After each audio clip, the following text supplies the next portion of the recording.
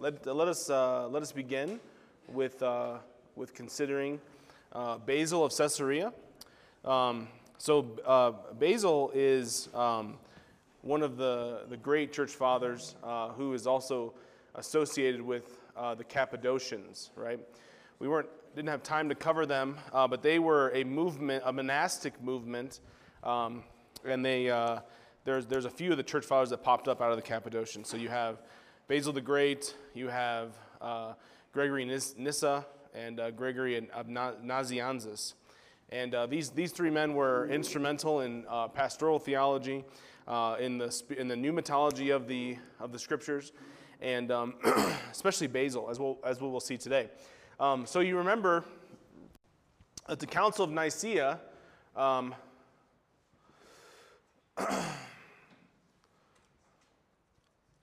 what did the Council of Nicaea do for the church? What did it affirm? The biggest idea. The deity of Christ. Yeah, the deity of Christ, right? That Christ was homoousios with the Father. Then Arianism, of course, railed against Nicaea for all those years that we saw yesterday. But what was lacking in the Council of Nicaea was the question of, so we affirm the Son is homoousios with the Father, but what about the Holy Spirit?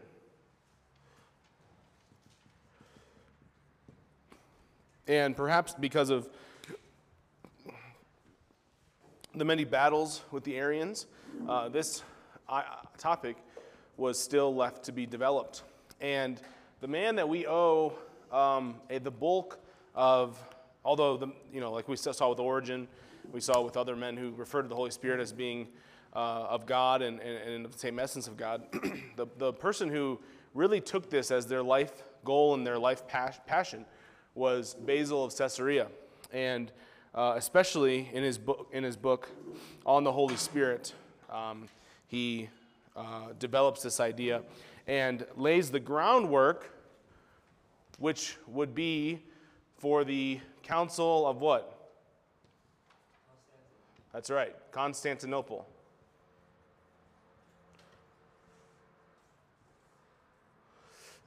Which would be in 381, and here they would reaffirm homoousios, but they would also include the Holy Spirit as proceeding from the Father and being eternal in nature. So, Basil died before the Council of Constantinople. He was not in attendance with it, but his work laid the groundwork for it, no question about it.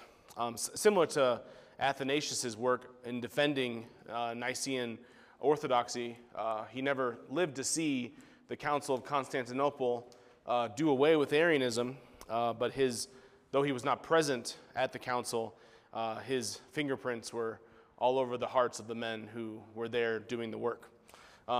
Basil was born in Caesarea in 330, and he was born into a Christian family whose family had a history of having multiple martyrs in it. His grandparents, other family members. So his family was a very multi-generational Christian family, faithful, strong.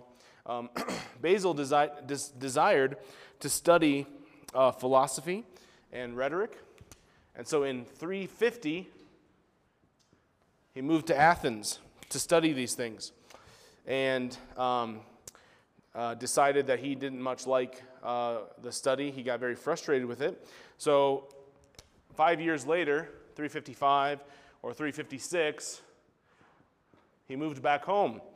And it was at this time that his sister, Macrina, convinced him that the reason why he was not satisfied with his studies in Athens was because he was meant to study and do something else with his life. And that was that he was meant to follow God and devote his life to serving God. And that is what he, by the discipleship of his sister, that is what he decides to do. And this is what he talks about his early years. I wasted nearly all my youth in the vain labor that occupied me in the acquisition of the teachings of that wisdom which God has made foolish. Then at last, as if roused from a deep sleep, I looked at the wonderful light of the truth of the gospel, and I perceived the worthlessness of the wisdom of the rulers of this age, who are doomed to destruction. After I had mourned deeply for my miserable life, I prayed that guidance be given to me for my introduction to the precepts of piety. So, he was then baptized, and what Basil wanted to do, well, which is what a lot of the young men who wanted to study the scriptures wanted to do back then, was he wanted to become a monk. So he took a tour of the monastics, and wanted to see what it was like. Basil left for a tour of the ascetic communities of Mesopotamia, Syria, Palestine, and Egypt, many of which, at first glance, appear to have impressed him deeply. We find him writing such phrases as, "I admired, I was amazed, and all this moved my admiration." But Basil noticed something lacking from anchorite. Remember anchorite, the difference between anchorite and Cenobite monasticism? Anchorite is individualistic, right? More in solitude. He noticed something deeply lacking with that type of monasticism. And what was lacking was, how can a Christian obey the law of love and be isolated? So he desired to be a monk, but he also desired to fulfill the law of Christ. And he wrote this about being a monastic. How will he show his humility if there is no one with whom he may compare and so confirm his own greater humility? How will he give evidence of his compassion if he has cut himself off from the association with other persons? And how will he exercise himself in long-suffering if no one contradicts his wishes? Right? So this is a argument that we are meant to live in community together as Christians because we are different, and we are able to knock the rough edges off of each other in a way that God has designed for it to happen. And being on your own, you do not receive that level of sanctification. So he decided to join the familial monastery with his family, Gregory of Nazianzus, Gregory of Nyssa, and Macrina, and they emphasized prayer and singing in their duties as the monastics.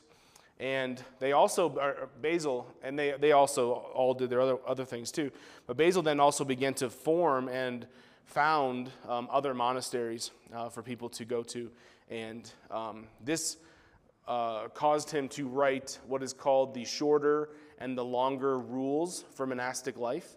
So he was trying to figure out a way to make it easy for other men to build these types of monasteries, which were able to emphasize the study and the dedication to God, but then also able to give a community of love for people to live into.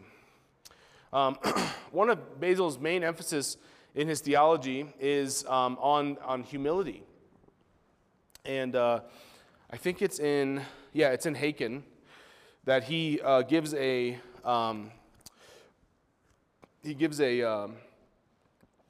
extended treatment of Basil's homily, Basil's 20th homily that is on humility. So we're going to walk through that a little bit. Would that man had abided in the glory which he possessed in God, he would have genuine instead of fictitious dignity. For he would be ennobled by the power of God, illumined with divine wisdom, and made joyful in the possession of eternal life and its blessings. But because he ceased to desire divine glory in expectation of a better prize and strove for the unattainable, he lost the good which it was in his own power to possess. What he's teaching is the idea of humility was not at all common or popular with Greek philosophy and Greek or rhetoric. And what he is developing is because no one wants to be humble, right? Who wants to be humble? And what he's teaching is that mankind, in its humble form, was actually the most lifted up that mankind would be. Because in mankind's humble form before God, we were receiving the divine wisdom of God. We were imaging his image forth. So it's when mankind decided to try to be more than what they were intended to be that they actually faced a worse form of humility, and that is pride. Does that make sense? So the proudness of man is much more degrading than the humility of God, is what Basil's teaching.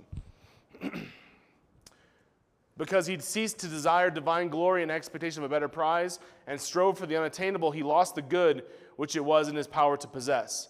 The surest salvation for him, the remedy of his ills, and the means of restoration to his original state is in practicing humility, and not pretending that he may lay claim to any glory through his own efforts, but seeking it from God. Therefore, you should humble yourself and receive the glory of God. But what is true glory, and what makes a man great? In this, says the prophet, let him that glories glory that he understands and knows that I am the Lord. This constitutes the highest dignity of man. This is his glory and greatness, truly to know what is great and to cleave to it, and to seek after glory from the Lord of glory. The apostle tells us, he that glories may glory in the Lord, saying, Christ was made for us a wisdom of God, righteousness and sanctification and redemption. That as it is written, he that glories may glory in the Lord. Do you see where they're just compiling scripture references now?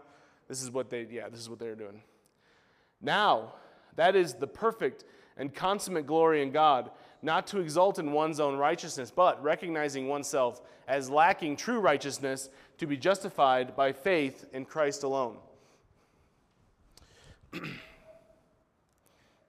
So he exhorts his listeners to look away from yourself to God, and don't look to anything that you have that might be valuable or good either. Why do you glory in your goods as if they were your own, instead of giving thanks to the giver for his gifts? So one way that mankind struggles to be humble is they look around at all the things that they have, right? And they say, well, I have a lot of resources, I have a lot of valuables. And Basil's argument is, well, you don't have anything that you have not been given, right? So why are you being proud about it? And this is what Paul is arguing, right? For what do you have, he's quoting 1 Corinthians here. For what do you have that you have not received? And if you received, why do you glory as if you had not received it? You have not known God by reason of your righteousness, but God has known you by reason of his goodness. After that, you have known God, says the apostle, or rather, are known by God.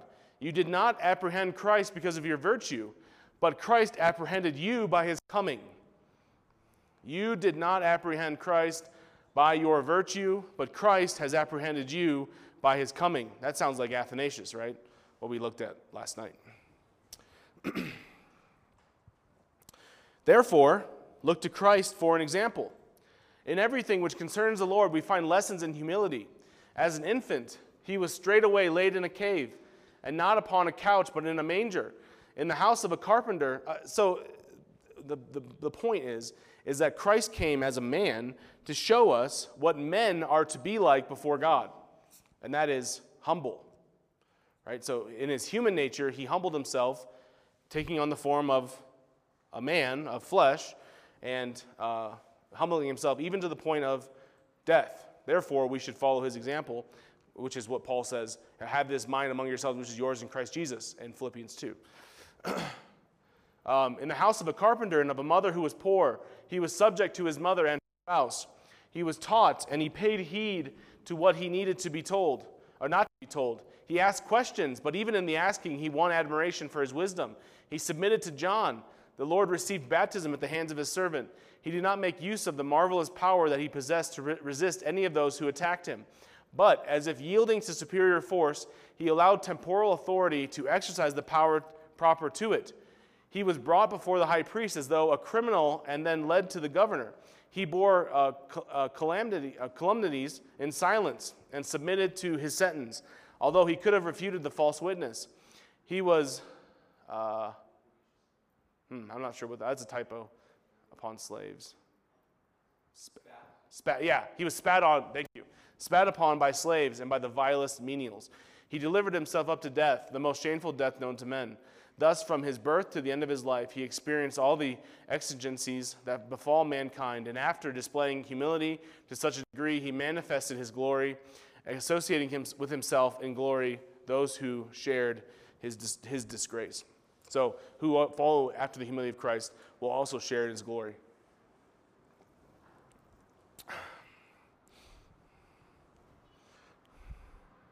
And Basil knows that this is not an easy thing. So you need to struggle with it daily. Your manner of speaking and singing, your conversation with your neighbor also should aim at modesty rather than pretentiousness. Do not strive, I beg you, for artificial embellishment in speech, for cloying sweetness in song, or for a high-flown style in conversation. In all your actions, be free from pomposity. This is really accurate, helpful for pastors. Okay, I think sometimes we as pastors can get caught up in trying to say things that make people impressed with what we're saying. Now, there's a difference between what he's talking about and what we're going to talk about with Augustine, who said things very beautifully but also very simply. But I think we all know when someone is trying to impress people with the way that they talk. And when we do that as pastors, we are losing the point of why we should speak. We should not speak to make ourselves look good, but to make God look good to them, right? God be revealed to them. So humility in your preaching is a very valuable asset. Okay, and it's especially incumbent upon leaders to live this life of humility. Suppose you have been deemed worthy of the episcopate, and men throng about you and hold you in esteem. Come down to the level of your subordinates, not as lording it over the clergy, and do not behave as worldly potentates do. The Lord bade him who wishes to be first to be the servant of all, right? So as pastors, we're the first servants, right? And who was the first servant of all before we were? Christ. Yeah, that's right. Okay. Conclusion of the sermon. Strive for the glory with God, for his is a glorious reward. Strive after humility as becomes a lover of this virtue. Love it, and it will glorify you. See, isn't that kind of cool? Love humility, and it will glorify you, right? Returning you back to the humility of God is a higher estate than the proudness of mankind. Then you will travel to good purpose the road leading to that true glory which is to be found with the angels and with God. Christ will acknowledge you as his own disciple before the angels, and he will glorify you if you imitate his humility. Okay, any thoughts or questions on his homily? And all these quotes are in your Haken. They're all in here. So this is he works through his homily, and I just pulled a few of the quotes that he pulls out and added my own thoughts. So if you liked any of those, they're all in there. Okay. On the Holy Spirit. So this book, if you decide to do your paper on Basil, this book would be worth reading. It's not very long, and it is full of wisdom and just an amazing theology of the Holy Spirit that laid the foundation, as I've said, for what the church would then adopt in the Council of Constantinople. The preface to it was that Basil was corresponding with a friend who was denying the deity of the Spirit. And he actually ended up getting his friend to sign a statement that says that he affirmed the deity of the Holy Spirit, but then quickly after that recanted that affirmation. And this grieved Basil severely. And so he decided that a work must be written to help the church understand the holiness and the deity of the Holy Spirit. And this work was written in 375.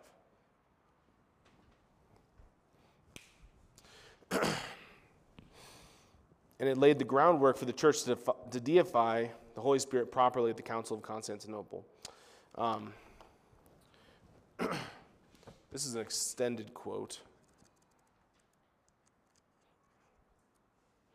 But it's what Haken says is that it may have been a meditation of the Holy Spirit, that Basil includes as his introduction to the book. It's on page 123 of Haken. I'll read it for you. The Holy Spirit lives not because he is endowed with life, but because he is the giver of life, the source of sanctification. Now the relationship existing between the Spirit and our souls is not one of local proximity, for how can you bodily wise draw near to the incorporeal?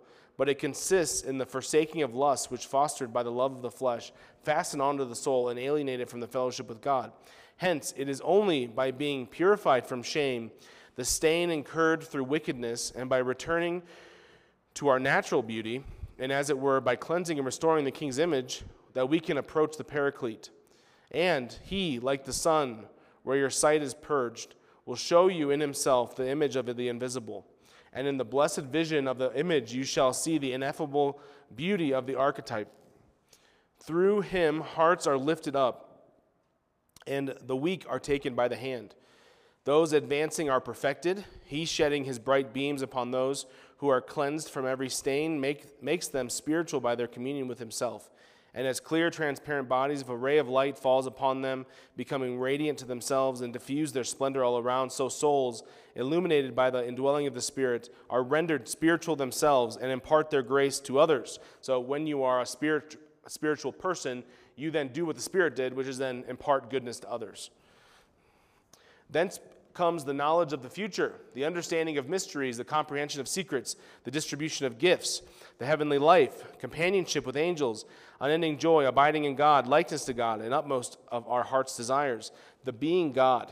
Such, in brief, are the views which we have had been taught by the oracles of the Spirit themselves to hold, respecting the greatness, the dignity, and the operations of the Holy Spirit. Yeah? Friends with the angels, in the presence of the angels. That's what we look forward to. Yeah. Yep. So his argument is because of being is so powerful to do these things in us, he can only be what? God. Yes. So that's his preface, right? That's his introduction to his argument on the Holy Spirit.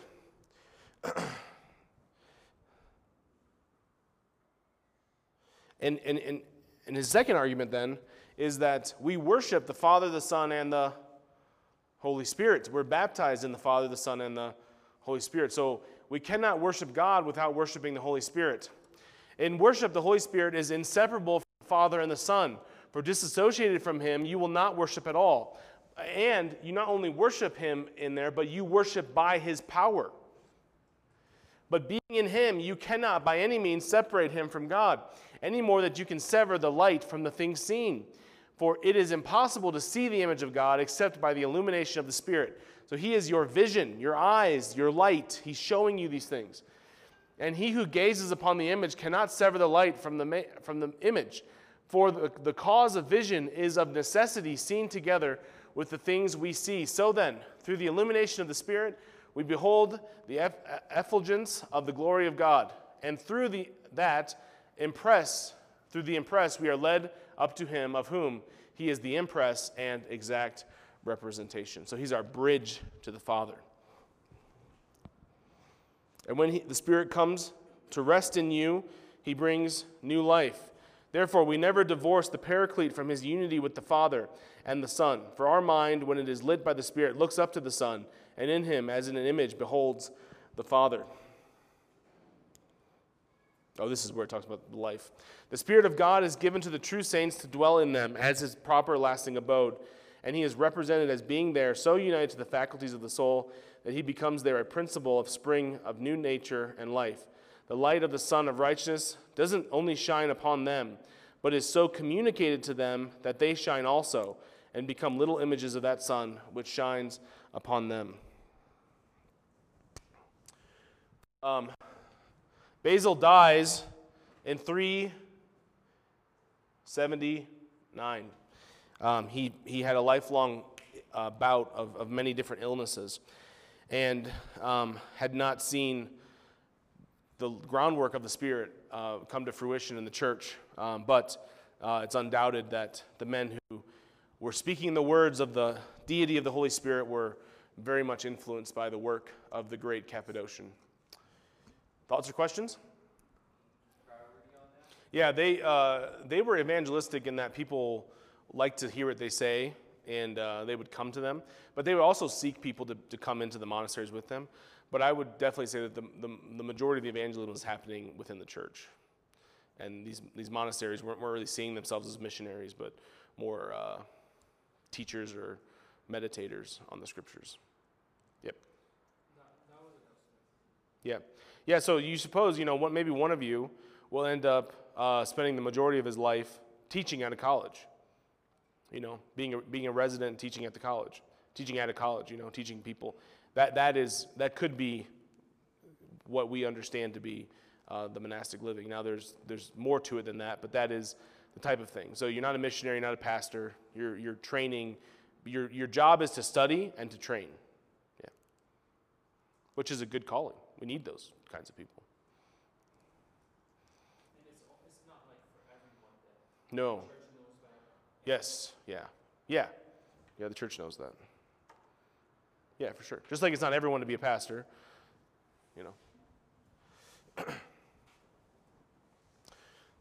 Anything else? Gregory of Nazianzus wrote a book on pastoral rule as well. We just did not have time to talk about it, but it is excellent as well. And his sermons are also very good. But some of them are in here. But if you guys wanted to do your thing on the Cappadocians, you should look into Gregory of Nazianzus as well. Anything else? All right. Let's just shoot right over and get into, let's see, who's next? Ambrose. Ambrose was born in 339 into a Christian family. This is where we start to see some second-generation Christians popping up, second and third generation. Of all the bishops we've looked at, Ambrose by far has the most dramatic career as a bishop. He was not a bishop, but he was the governor of Milan.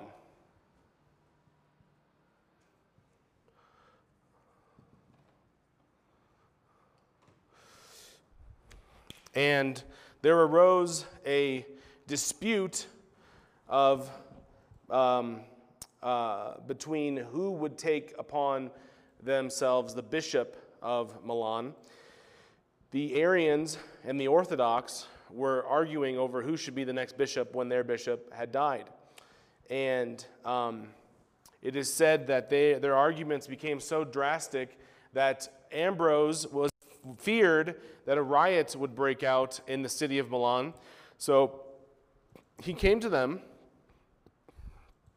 and spoke so eloquently. He was trained in rhetoric. He spoke so eloquently to calm them down that as he was speaking to them simply to calm them down, they began to cry out, "Ambrose should be the bishop. Ambrose should be the bishop," from Arian and Orthodox alike. And Ambrose did not want to be the bishop, so he tried to flee Milan, and they did not let him flee Milan, so they made him the bishop. And he was not even baptized yet. So he is a bishop, and he has not been catechumenized or baptized into the church. Since he was only a catechumen, hadn't finished it yet, and therefore was not even baptized, it was necessary to perform that rite and then to raise him through the various levels of the ministerial orders. So they had to catechize him, baptize him, raise him through the ranks of the presbytery, and that all happened in 8 days. And he was then consecrated the Bishop of Milan on December 1st, 373. What would that look like? Oh, so, in America, I'm not sure, even with Sovereign Grace too, it's very common for someone who has studied the scriptures to go to what is called seminary to take a further education, and then they will sometimes take an internship in a church, for a couple of years, and then there'll be somewhat of an assistant pastor, and then there'll be a lead pastor, and then so these are the ranks that he's going through, and then from there a lead pastor will then be some sort of overseer pastor of many churches, right? So he went from not even a member of a church to the overseer of many churches within 8 days. Yeah. They just wanted him as bishop. It wasn't actually technically qualified, but he was, they really wanted him to be bishop. He was in a Christian family. He was trained in rhetoric, but he was going to need some assistance. And there was a man who came alongside him to guide him in his calling now. That same man would actually also guide Augustine in his struggle to be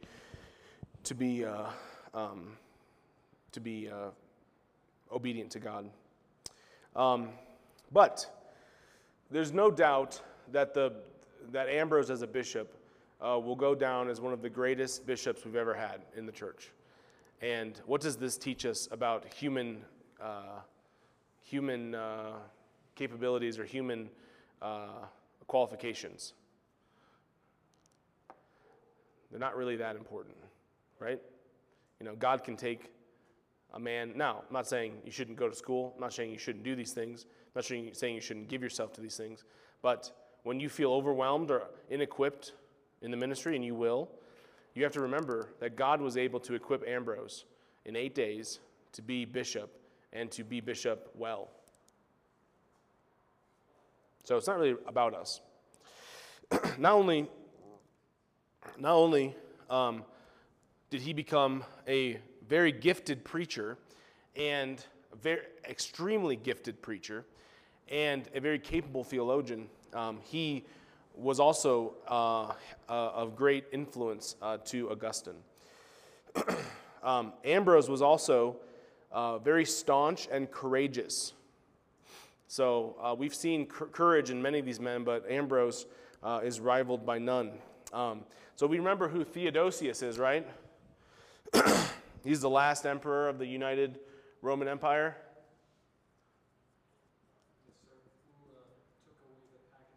Yes, and then he also called the Council of Constantinople. There's an account that there was an account that in Thessalonica, a city under the rule of Theodosius, there was a riot that broke out. And the rioters ended up killing one of the generals in the army during the riot. And Theodosius' anger burned against the rioters, and he wanted to punish them. And Ambrose, being a friend of Theodosius, comes to him and says, you need to exercise grace and patience. I'm not saying you shouldn't judge them, but be patient with them. Okay?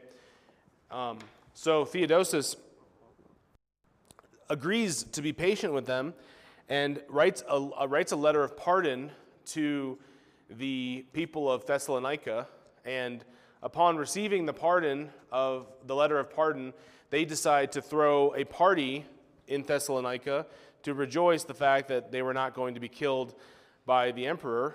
And it was at that time that the emperor, Theodosius, knowing who all were rejoicing at the pardon, rounded all of them up and killed 7,000 Thessalonians. So he tricked them. And Ambrose was very unhappy with Theodosius. And it was later that Theodosius came to Milan and came to the church of Ambrose and was going to come in and take communion with Ambrose because he very much appreciated Ambrose's ministry, where Ambrose met him at the door of the church and said this, "Stop! A man such as you," he's talking to the emperor who just killed 7,000 people, "a man such as you, stained with sin, whose hands are bathed in the blood of injustice, is unworthy until he repents to enter this holy place and partake of communion." Amen. And Theodosius' soldiers were ready to kill Ambrose, and Theodosius himself was humbled and repented of his actions and was convicted at the words of the courageous bishop, and their relationship was rekindled upon his repentance. And it was when Theodosius, the emperor, was on his deathbed that he called for a bishop to come to be near him when he was to die, and that bishop was Ambrose. So you're gonna see people in your life. I mean, you probably won't come face to face with someone who has killed 7,000 people, but you are gonna come face to face with people who have done egregiously terrible things and are living in unrepentance. And it's going to be your temptation to be soft with them because it'll be easier for you. But we cannot. We have to be willing to say the hard word like Ambrose was willing, no matter what will happen to us. Ambrose, you think Ambrose didn't know that he could just kill me right now? He could kill me, and he could kill everybody in this church right now, right? Didn't stop him from from speaking the truth. Ambrose died on April 4th, 397. 397, which was Easter Sunday. Ambrose wrote extensively after he became bishop. He wrote on the duties of the clergy, and these are extensive books on how to pastoral effectively. From them, we will pull a few principles. How a preacher ought to speak, because he famously used his mouth to stop the emperor. Let there be a door to thy mouth, that it may be shut when need arises, and let it be carefully barred, that none may rouse thy voice to anger, and thou pay back abuse with abuse. So and you'll see this with Gregory actually, one of the hardest parts about being a pastor is knowing when to speak and when not to speak. And when to speak boldly, and when to be soft, in a good way, compassionate, right? Thou hast heard it read today, be angry and do not sin. Therefore, although we are angry, this arising from the motions of our nature, not of our will, let us not utter with our mouth one evil word, lest we fall into sin. But let there be a yoke and a balance of thy words, that is, humility and moderation, that thy tongue may be subject to thy mind. Let it be held in check with a tight rein. Let it have its own means of restraint, whereby it can be recalled into moderation. Let it utter words tried by the scales of justice, that there may be seriousness in our meaning, weight in our speech, and due measure in our words. Which is reminding us of James, the book of James, right? The tongue is a fire, boasts of great things. It can do great good, but it can also burn everything to the ground. So when you make your profession or your calling in life one where you predominantly are using your mouth, right, to talk, it would be wise for you to heed the words of Ambrose. These are both really applicable to his account with Theodosius. He says that a pastor should never allow the friendship of somebody to stop them from calling them to virtue. Nothing then must be set before virtue, and that it may never be set aside by the desire for friendship. So, you're going to be friends with people that you're going to have to confront. You're going to have to. And you cannot allow your desire for their friendship to set aside the desire for virtue. Scripture also gives us warning on the subject of friendship. There are indeed various questions raised among philosophers, for instance, whether a man ought, for the sake of a friend, to plot against his country or not, or to serve his friend, whether it is right to break one's faith and so aid and maintain a friend's advantage. And, of course, the answer is that it is not right to do that. He also wrote a book on the Holy Spirit, and building off of the foundation of Basil, and he was at the Council of Constantinople, says this, but it is equal irreverence to detract from the dignity of the Father or the Son or the Holy Spirit. For he believes not in the Father who does not believe in the Son, nor does he believe in the Son of God who does not believe in the Spirit. Nor can faith stand without the rule of truth. For he who has begun to deny the oneness of power in the Father and the Son and the Holy Spirit certainly cannot prove his divided faith in points where there is no division. So then, since complete piety is to believe rightly, so complete impiety is to believe wrongly. It matters what we think, right? It matters. He wrote a book called, he wrote a book called The Exposition of the Christian Faith, which was written to Gratian to defend the Christian faith and to explain the Christian faith. Once again, is very lengthy. He wrote many letters to people, and then he wrote a book called On Repentance. And this is the book where it was in response to the Novatian heresy, which would not allow the lapsed back into the... not the Novatian heresy, the Novatian schism, which would not allow the lapsed back into the church. And he wrote a book on repentance, teaching that the power of repentance ought to compel us to bring them back into the church. Does that make sense? Okay, so I have a few thoughts from his book on repentance.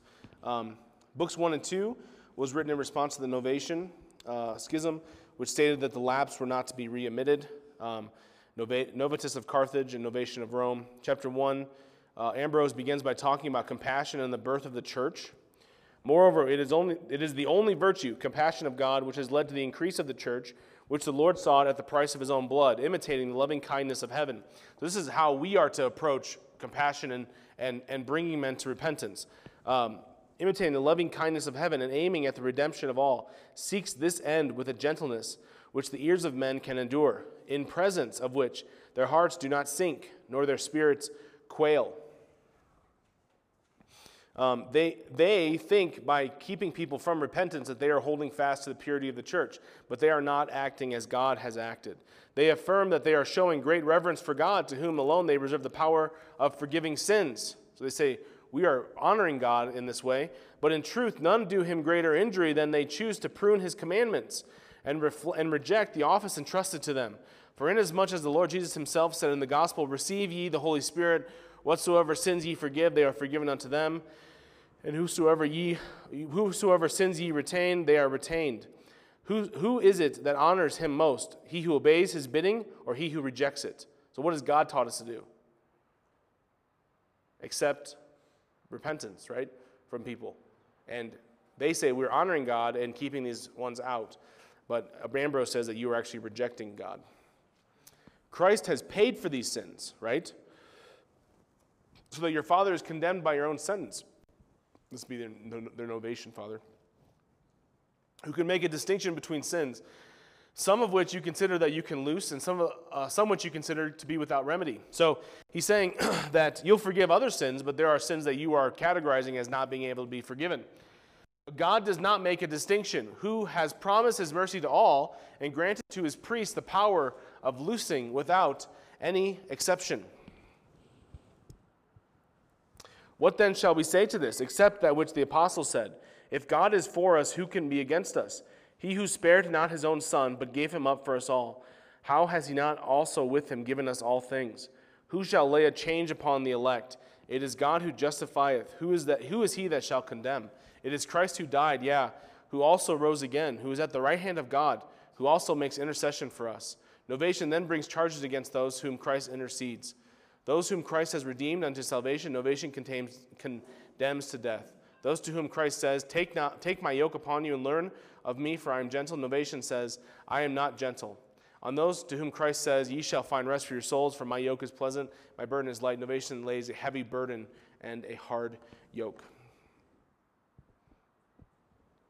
The rest of the book are arguments from the scripture that support this thesis, among which are the prodigal son, the good Samaritan, and the woman who washed Jesus' feet, and many other arguments. Now, we just saw a duality of the person of Ambrose, right? He refused to let someone come into the church to take communion. Why? because he was sinful, right? And then he also stresses that pastors should be seeking their repentance. So just as you are vigilant to purify the church and keep from it people who are sinful, right? People who are not repenting in their sins, I should say. Just as we should be vigilant to be bold like Ambrose was, he was also bold to pursue their repentance. So we cannot be one or the other. We have to be defending the church and also drastically offensive for the church, right? So we're not to let people in who are unrepentant, and we are to be careful to make sure that they are keeping the fruits of repentance, right? That the repentance is true repentance, and that is more difficult than what you probably imagine how difficult that is. But that is the calling of the pastor, and we are to balance these things, as Ambrose did.